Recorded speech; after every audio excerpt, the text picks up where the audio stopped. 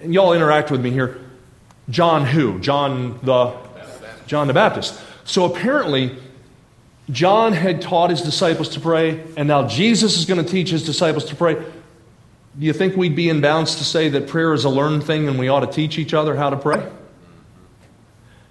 And I put on my prayer request right away as I was listening to this 7-part series, Lord, please teach me to pray. And not just how to do it, to do it. Teach me to pray. I love the quote by A.C. Dixon. He said, when we rely on organization, we get what organization can do. When we rely upon education, we get what education can do. When we rely upon eloquence, powerful speaking, we get what eloquence can do. But when we rely upon prayer, we get what God can do. Amen. That is well said. Let me reiterate the statement I made yesterday. I told you you'd probably hear it again. A simple sentence from a man named Owen Carr. A day without prayer is a boast against God. That's worth writing down.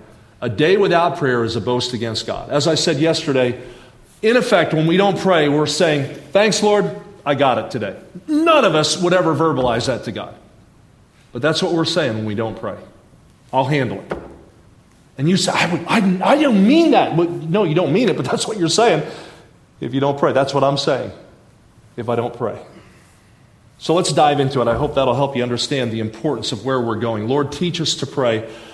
And what was interesting as this preacher was going through his 7-part series, he said, you know why the Lord gave this? We call it the model prayer. It's really a template. It's an outline. It's a pattern of how to pray.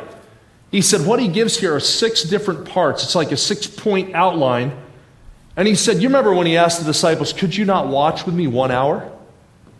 You don't go from just becoming a brand new Christian to suddenly pray for an hour. How do you get there? He said, you ever been like a lot of people I've prayed with for the first time? They're ready to go to an all-night prayer meeting, and they get on their knees and they start pouring their heart out before God, and in 5 minutes they prayed about everything they know to pray about, and they don't know what else to say. That's how it is for all of us when we start. Think about it, when toddlers learn to walk, they don't go zipping across the room. They take a few steps, fall down, get up, go back, and we learn by progression, don't we? Don't expect to be praying an hour a day if you're not praying 5 minutes a day. So start with something manageable and build from there. That's how I started with my own quiet time. I promised God when I was a teenager I would never shut the light off at the end of the night unless I'd spend at least 5 minutes with God reading the Bible. Now, it wasn't like I set the clock and went, okay, 5 minutes, go, ding, okay, done. The point was, I'm going to make some time for God every day, or so help me, I'm not shutting the light off at the end of the night, right? It was to develop a habit. Did you ever have to set a timer for the toothbrush for your kids? Did you brush your teeth? Yep. Yeah, okay, we need a little more than that, right?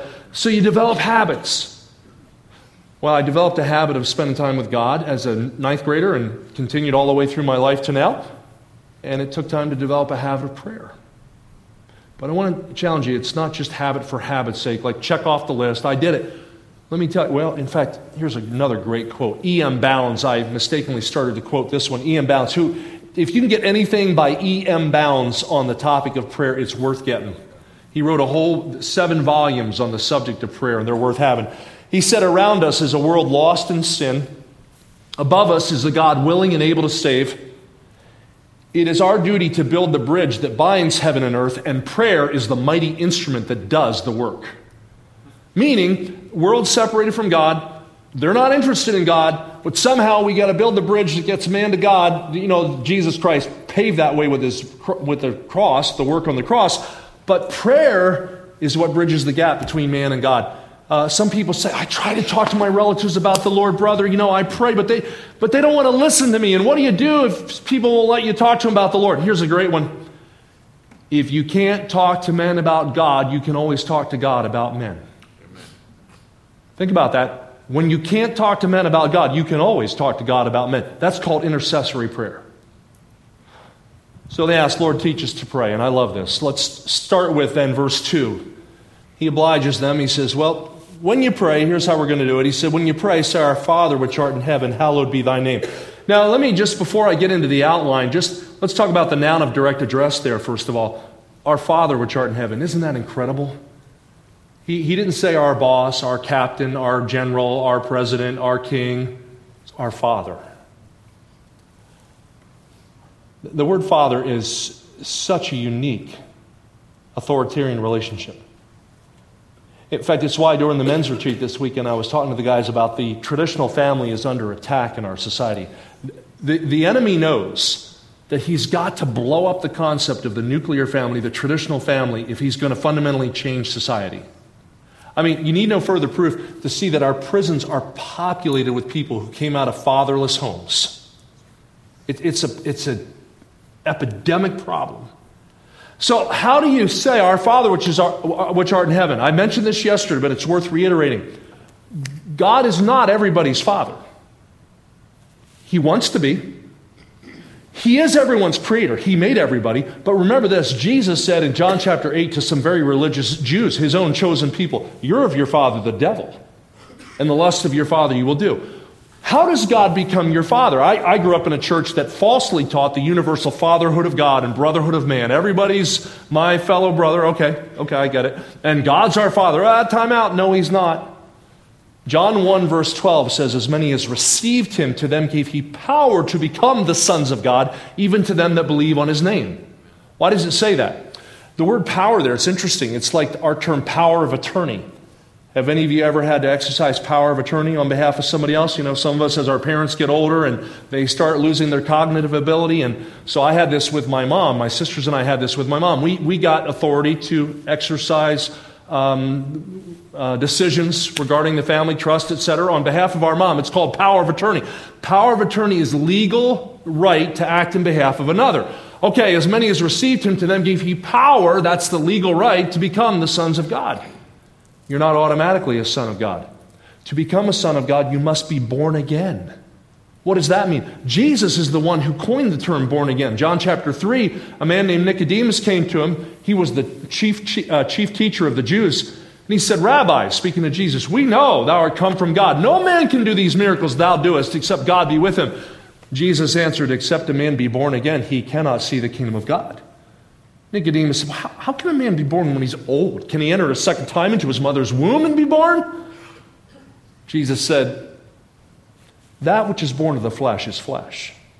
That which is born of the Spirit is spirit. Marvel not that I said unto thee, you must be born again. What's he speaking about? Nicodemus couldn't understand it. He said, I don't know what you're talking about.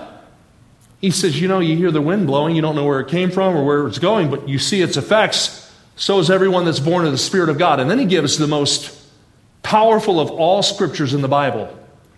God so loved the world that he gave his only begotten Son, that whosoever believeth in him should not perish, but have everlasting life. He's saying, Nicodemus, you're a religious man, but your religion won't get you to heaven. Nobody's religion will get him or her to heaven. If religion could save you, if your church could save you, why did Jesus have to die on the cross? Church can't save you. Your good works can't save you. The scripture's clear. Christ died for our sins. He was buried. He rose again. And whosoever shall call upon the name of the Lord shall be saved. February 12th, 1977, I called on the Lord Jesus Christ to be my Savior. The most important day of my life. I was born again as God's Spirit brought to me the realization I'm lost in my sins. And even though I go to church, I'm headed to hell. I am separated from God by my sin. And I repented, changed my mind about my guilt. I'm not good. I'm guilty. And I put my total trust in him. I just depended upon him. It's no work of anything I do. I'm just trusting him for his salvation, already provided. When you come to that point of trusting Christ, at that point you will be born again. That's what it means. As many as received him, to them gave he power to become the sons of God. I would plead with you, if you're here tonight and you don't know the Lord, anything else I say about prayer will be extra. The first and foremost prayer you need to pray is, God, be merciful to me, a sinner. Lord, please save me. When that happens, then you can do as Jesus taught his disciples. You can say, Our Father which art in heaven, hallowed be thy name. Now, what was the outline? Notice, first thing he says, Our Father which art in heaven, hallowed be thy name. What does hallowed mean? Held in reverence, highly esteemed, treated with dignity and appropriate respect. All right, so it starts with this. If you want to follow along, the outline's really easy. I will use the letter P, like Peter, praise, okay? Provision. And we're going to use the letter P for our outline. We're going to start with number one, praise to God.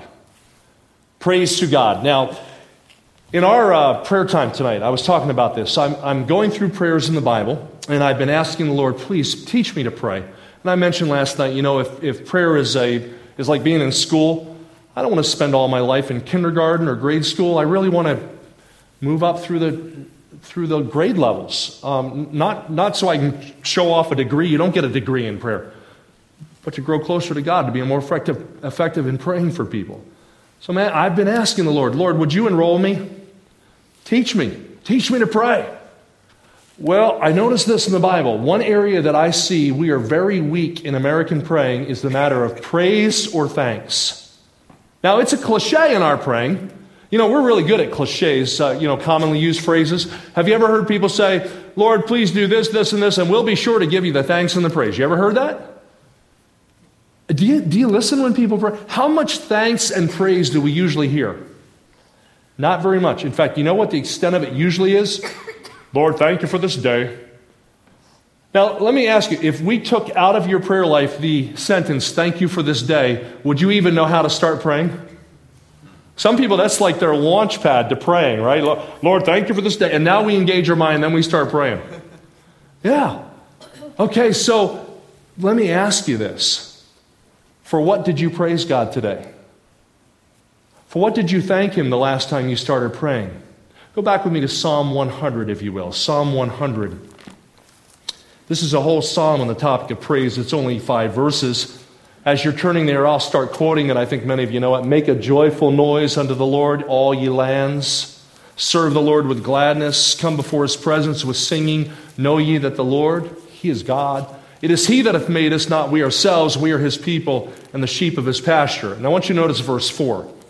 Enter into His gates with thanksgiving, and into His courts with praise. Be thankful unto Him, and bless His name. For the Lord is good. His mercy endureth forever. His mercy is everlasting, and His truth endureth to all generations. All right, now notice right above verse 1, what is the title of this psalm? A psalm of praise. That's really interesting. The preacher I was listening to out of Texas said, that's the only time you find the inscription, a psalm of praise, in all 150 psalms. I thought, well, that's interesting, because a lot of them have to do with psalms, with praise, but that's the only time you see it entitled a psalm of praise. And then he went on to say, it's commonly believed that this was a psalm that the Jews would recite or sing as they were approaching the house of worship. Originally, that was the tabernacle. Later, it was the temple. So it's interesting. Anybody here ever been to a replica of the old tabernacle? There's one up in Pennsylvania, the Mennonites put together. I think there was one in Arkansas. Anybody ever been to a replica of? Okay, so I grew up in South Jersey. I went over to Pennsylvania and toured the Mennonites' facsimile of the tabernacle. Really interesting. Badger skin around it. And I got thinking of this, looking at the tabernacle. He says, enter into His gates with thanksgiving. Okay, the gate is the perimeter of the property. But then he says, enter into His courts with praise. Now, I think to make the picture better, let me switch to the tabernacle here, because some of you would remember the temple. Let me switch to the temple, because some of you remember studying the temple. When you came to the temple, you would initially come through what was called the court of Gentiles, so non-Jews could go that far.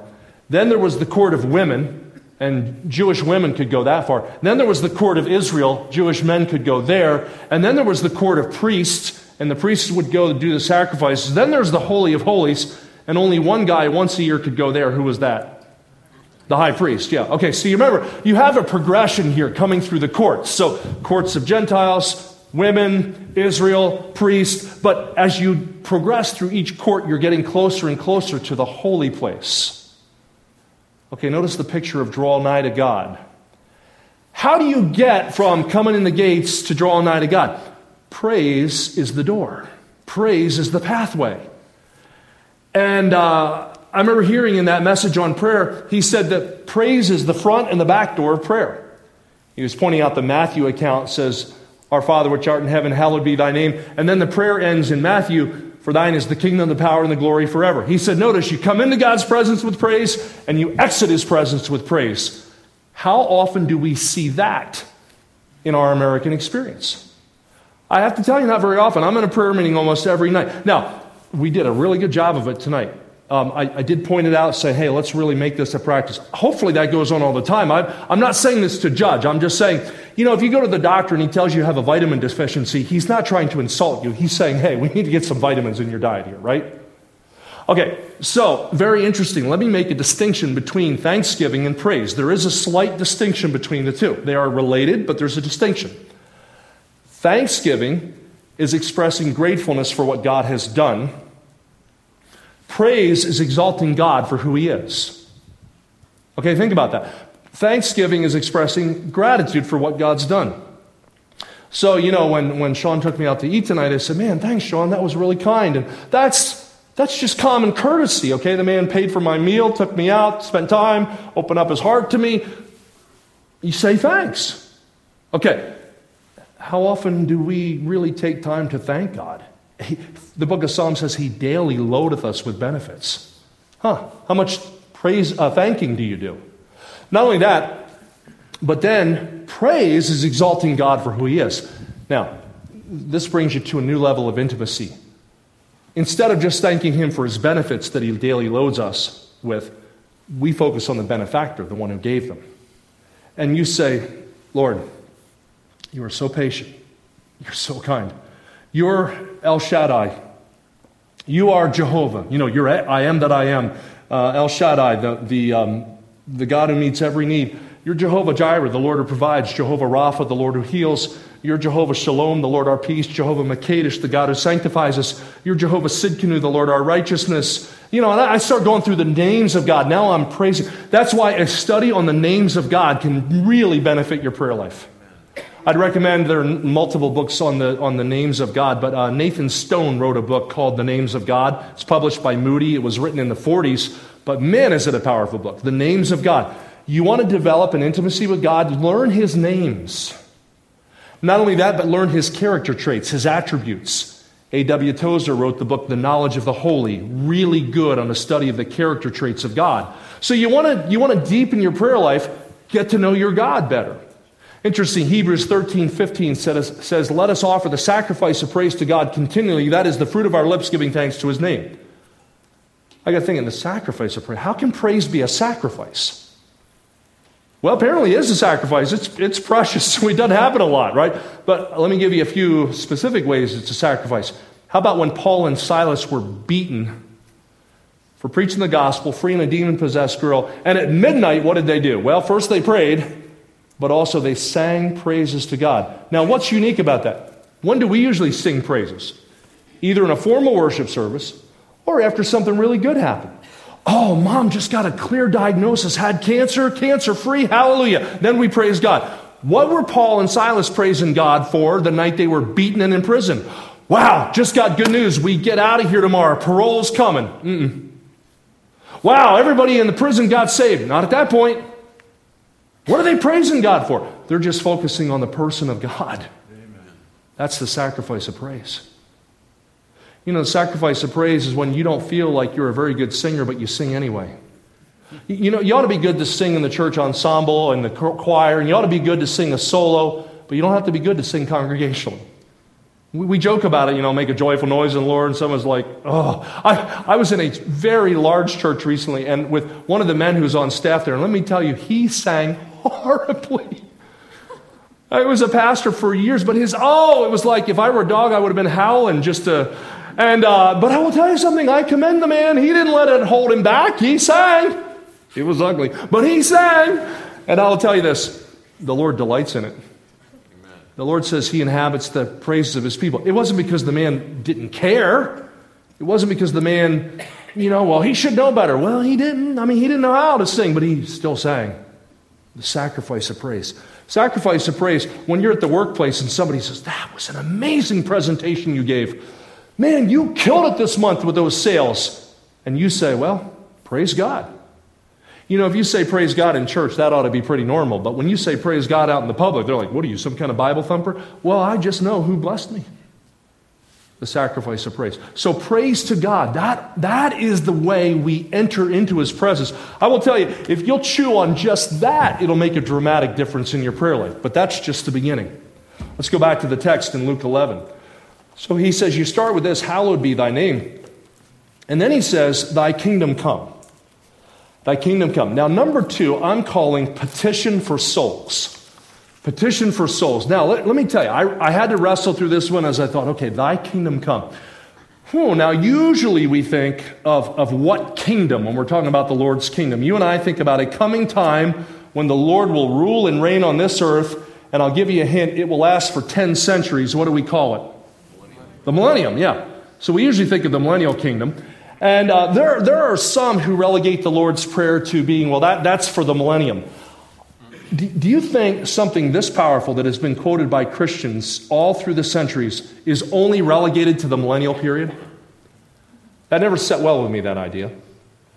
And then I got thinking, all right, so would he teach us to pray, thy kingdom come? I mean, the millennium's going to happen. Whether or not you believe it, you could be an amillennialist or post-millennialist, but I've got news for you. The millennium's going to happen, whether you pray about it or not. And then I thought, well, how about Daniel? I was just at my daughter's church, Lighthouse Baptist in Gulf Breeze, and the pastor's been preaching through the book of Daniel. And last week he was in Daniel chapter 9. And Daniel talks about, he's realizing that the end of the 70-year captivity is coming, and he begins to prepare his heart, and he begins to seek God. It's about 3 years before the captivity was up. And Daniel's an older man now. He's in his 80s at least by then. And he's fasting and praying and seeking God, and he's praying for the restoration to the land. God already said it was going to happen. But Daniel's praying about it. So there's precedent for that. But I wondered, is there anything more to this? Thy kingdom come. What kingdom? Is it just the millennial kingdom? I remember, and I am dispensational in my theology, and I remember thinking when I was in school, okay, sometimes you see the term kingdom of heaven, sometimes you see the term kingdom of God. Well, maybe there's a distinction. Maybe kingdom of heaven refers to millennial, kingdom of God is the souls of men or whatever. Well, as I studied that further, sometimes Matthew uses one phrase and the other gospel writers use the other, and they refer to the same event. So although I'm dispensational in my theology, I thought, well, you can't always neatly tie them up in a bow. And again, we're getting into nuance of interpretation. Please understand this. Whenever I go to some area like this, I like to say, the Bible is perfect in inspiration. We're not always perfect in interpretation. Okay? So I want to recognize that. As I'm wrestling through this, I thought, okay, how do you find the balance of this? Somebody gave me a book by Vance Havner called Living in Kingdom Come. You read that one? It's really good. And let me read you just this excerpt. Help me really understand about praying, and especially about thy kingdom come. He says this, long ago, God sent his son to tell us about the kingdom of God. First of all, he came to deal with sin. For it was sin that wrecked the first creation. He took our sins upon him and died in our stead. The kingdom came first in the person of the king himself when Jesus lived on earth. He said the kingdom of God is within you, Luke 17:21. The kingdom was embodied in the king. And when he was among us, he gave us samples of what the visible kingdom will be like when he reigns on earth. Then he goes on to say this. In the meantime, the kingdom of God is the reign of God in the hearts of men who trust Christ as Savior and obey him as Lord. Now that's well said. In the meantime, in the present time, the kingdom of God is the reign of God in the hearts of men who trust Christ as Savior and obey him as Lord. Let me put a pause on this for just a minute. Let me quote to you a few scriptures. You might want to jot them down that use the term either kingdom of heaven or kingdom of God, and I'll continue the reading in a minute. I call on this petition for souls. Here's why. Matthew 4:23 refers to the gospel as the gospel of the kingdom. In Matthew 6:33, many of you know this one, he says, seek ye first the what? Kingdom of God and his righteousness, and all these things shall be added unto you. Matthew 7:21, he says, not everyone that saith to me, Lord, Lord, shall enter into the kingdom of heaven. Luke 17:20 says, the kingdom of God cometh not with observation. In other words, it's not visible. And then he says, the kingdom of God is within you. Now, obviously, that's not talking about the millennial kingdom, because that one will be very observable. Every eye will see him. John 3:3, except a man be born again, he cannot see the kingdom of God. Romans 14:17, the kingdom of God is not meat and drink, but righteousness, peace, and joy in the Holy Ghost. 1 Corinthians 6:9, the unrighteous shall not inherit the kingdom of God. I'll just give one more for time's sake. 1 Corinthians 15:50, flesh and blood cannot inherit the kingdom of God. So let me read that sentence again. In the meantime, the kingdom is the reign of God in the hearts of men who trust Christ as Savior and obey Him as Lord. I thought about this. What was the mistake the Jews made the first time in looking for the Christ? They thought He has to come and be a political Messiah. They thought He's going to come and He's going to free us from Roman oppression and deliver us from the times of the Gentiles. But here's what they missed. Before He could come as ruler, He first had to come as Redeemer.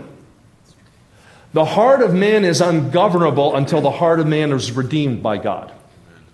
So He had to come first as Redeemer before He would be ruler. The first coming was about redemption. The second coming will be about ruling. He goes on to say here, it's a spiritual kingdom at present and cometh not with observation. It's not meat and drink, but righteousness, peace, and joy in the Holy Ghost. Mind you, the righteousness comes before the peace and joy, and it's not a do-it-yourself proposition, but, quote, in the Holy Ghost. In other words, He's the one that has to make you alive. Nobody knows how many belong to the kingdom. Statistics don't help here. Plenty of church members do not belong, only the born-again, blood-washed children of God. Boy, that's a powerful thought. Not everybody who goes to church is part of the kingdom. Kingdom come is an invisible community now. Whenever men know and serve Christ, there's the kingdom. In that sense, the kingdom has already come. But in another sense, it's a coming kingdom when our Lord returns, and then there'll be a visible kingdom. It's both kingdom come and kingdom coming. When we pray, Thy kingdom come, we pray for its coming in the conversion of souls. Amen. But we also pray for its final coming when our Savior comes back to earth. By the way, that's consistent with Bible eschatology, with prophecy. You remember there are many times in Scripture where you have a double reference fulfillment. I think this is why we have to be so careful in our systematic theology that we don't pin God into a box. We can reason so far, but I like to quote Deuteronomy 29:29, the secret things belong unto the Lord our God. And many say, well, yeah, we can't understand it. But wait a minute. The things which are revealed belong to us and to our children. He didn't reveal this stuff just so we could say, well, I don't understand it. He says, study to show thyself approved unto God. So study it out as much as you can. But let me ask you this. You may or may not agree with the theological conclusions of Vance Havner, but do you think you could all agree that praying for the kingdom of God certainly would entail praying for the salvation of souls? Amen. What would be more important than praying for people to be saved? Amen. So it starts with praise to God, and then the next matter is petition for souls. But let me give you this one next, and it's the last one we'll cover tonight. Purpose in life. Purpose in life. Notice, after Thy kingdom come, He says, Thy will be done as in heaven, so in earth. Let me ask you this. How do you think, how well do you think God's will is being carried out in heaven? Think it's like an 80% proposition? Like 95, you think? How many of you think God's will is being done in heaven? 100%. So He says, you have not because you ask not. What does that mean? I jotted down this Romans 12:2 promises that if we present our bodies a living sacrifice, wholly acceptable to the Lord, not conformed to this world, He says we'll be able to prove what is that good, acceptable, perfect will of God. You can know it without a doubt. In fact, I also jotted down Colossians 1:9, which says that we're to be filled with the knowledge of His will and all wisdom and spiritual understanding. God doesn't want you going around your life, well, I hope, maybe, I think, well, I guess. I pray for my girls every day. I love my wife and daughters more than I can tell you. And Brianna's married. She's 26 years old, married to Andrew Spence from Providence Baptist in Riverview, Florida. And it was really neat when she and Andrew met. They were in high school. I wasn't going to let them date till they got to college, didn't. But Brianna told me later she wanted it to be that she would fall in love with one guy, date that one guy, and marry that guy. That's how it worked out. I've been praying since they were kids. Lord, whoever's the right guy for my girls, prepare him today. Prepare him for Brianna and Brianna for the guy. Well, that turned out to be Andrew Spence. Prepare Heather for the guy. I don't know who the guy is, but the Lord knows. Prepare Heather for that guy. Lene, she's only 12. Lord, if you want Lene to get married, prepare Lene for the guy and the guy for Lene. I've been praying that since they were kids. Have you ever heard parents say, oh man, our kids made this choice, and oh, if we'd have known that was going to turn out like this, we never would have. Okay, you and I don't know what's going to happen, but guess who does? God does. He says, you have not because you what? Ask not. So thy will be done. How about we start praying? Lord, how do you want to use my kids in ministry? How do you want to direct as far as where we live and the job we take and the church we go to? And I mean, there's no end to what we pray about. But I want to ask you, have you brought God into consultation in the decisions you're making? Thy will be done. Right here in my world. How about if in church business meetings we pray, Lord, let your will be done in church finances and church business just like it's being done in heaven? How about in our marriage? God, let your will be done in our marriage just like it's being done in heaven. Lord, in our vacation, seems like, man, we go on vacation, everybody gets upset, we get on a fight. How about praying during vacation time? Spring break's coming up. Lord, let your will be done in our family time, just like it's being done in heaven. That'd be a good thing to pray, wouldn't it? And he says, you have not because you ask not. We are halfway through. Tomorrow we'll delve into it a little deeper. I hope you'll come for the next 3. Let me finish with a fascinating story. Something more than answers. This is out of a book that I mentioned yesterday, and Life's Ultimate Privilege. I think it's a fitting way to close on prayer tonight. Many years ago at a Bible conference, the late Dr. D.M. Stearns had a question hour. One question handed him read, if you had prayed all your life for the salvation of a loved one, and then you got word that person had died without giving any evidence of repentance, having lived a sinful life, what would you think? Both of prayer and of the love of God and His promise to answer. It was a striking question, and everyone in the room wondered how he would respond. Well, dear sister, he began, I should expect to meet that loved one in heaven, for I believe in a God who answers prayer. And if you put that exercise upon your heart to pray for that dear one, it's because He doubtless intended to answer it. Then he told this story. Many years ago, there was a dear mother in Philadelphia who had a very wayward son. This young man, though brought up in church, had never trusted Christ. He drifted into everything worldly and unholy. He had gone to sea and had become a very rough, careless, godless sailor. One night, his mother was awakened with a deep sense of need upon her heart. When fully awake, she thought of her son and was impressed. He was in great danger. As a result, she got up and prayed that God would undertake for her boy whatever his need might be. She didn't understand it, but after praying, listen to this, after praying for several hours, there came a sense of rest and peace, and she felt sure in her heart that God had answered. Getting back into bed, she slept soundly until the morning. Day after day, she kept wondering why she'd been awakened and why she'd been prompted to pray, but somehow she could not feel the need to pray for her son anymore. Rather, she praised God for something which she felt sure that God had done for him. Several weeks passed. One day, the mother heard a knock at the door. When she opened the door, there stood her son. Entering the room, he announced, Mother, I'm saved. Then he told her this amazing story. He explained how a few weeks earlier, his ship had been tossed in the mid-Atlantic by a terrible storm, and there seemed no hope of riding through it. One of the masts of the ship had snapped, and as the captain called for the men to go out and cut it away, they stepped out, he among them, cursing God that they had to be out on a night like this. Suddenly, the ship gave a lurch. A great wave caught that young man at that very moment and swept him overboard.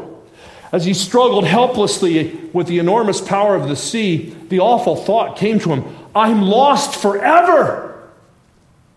Suddenly, he remembered a hymn that he had heard in his boyhood days. There's life in a look at the crucified one. There's life at this moment for thee. Then look, sinner, look unto him and be saved, unto him who was nailed on the tree. He cried out in agony of heart, Oh God, I do look. I look to Jesus. In that moment, he was carried to the top of the waves and lost all consciousness. Hours afterward, when the men came out following the storm to clear the deck, they found this fellow lying unconscious, crowded up against the bulwark. Evidently, while one wave had carried him off the deck, another had carried him back on. The sailors took him to the cabin and gave him restoratives, medicine. When he came to, the first words from his lips were, Thank God I'm saved! From that hour on, he had an assurance of salvation that meant everything to him. Having finished his story, the mother then told how having finished his story, the mother told her son how she had prayed for him that very night. They discovered it was exactly at the time when he was in such a desperate plight that God had heard and answered. Now suppose, Dr. Stern continued, that young man's body had never been brought back to the ship. Suppose he'd sunk down to the depths. People might have thought he was lost forever in his sin, but God in his loving kindness not only saved him, but permitted him to come back and give testimony of God's wonderful saving grace. A lot like the story last night of the fellow who was hitchhiking. And sometimes you and I don't know how the prayer gets answered, but I assure you he means it when he says, "Call unto me, and I will answer thee, and show thee great and mighty things which thou knowest not."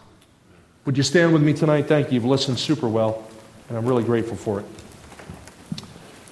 Father, it's evident to me that you were rerouting me to preach on this matter of prayer, and so I would, with heartfelt sincerity, offer this petition. Lord, teach us to pray.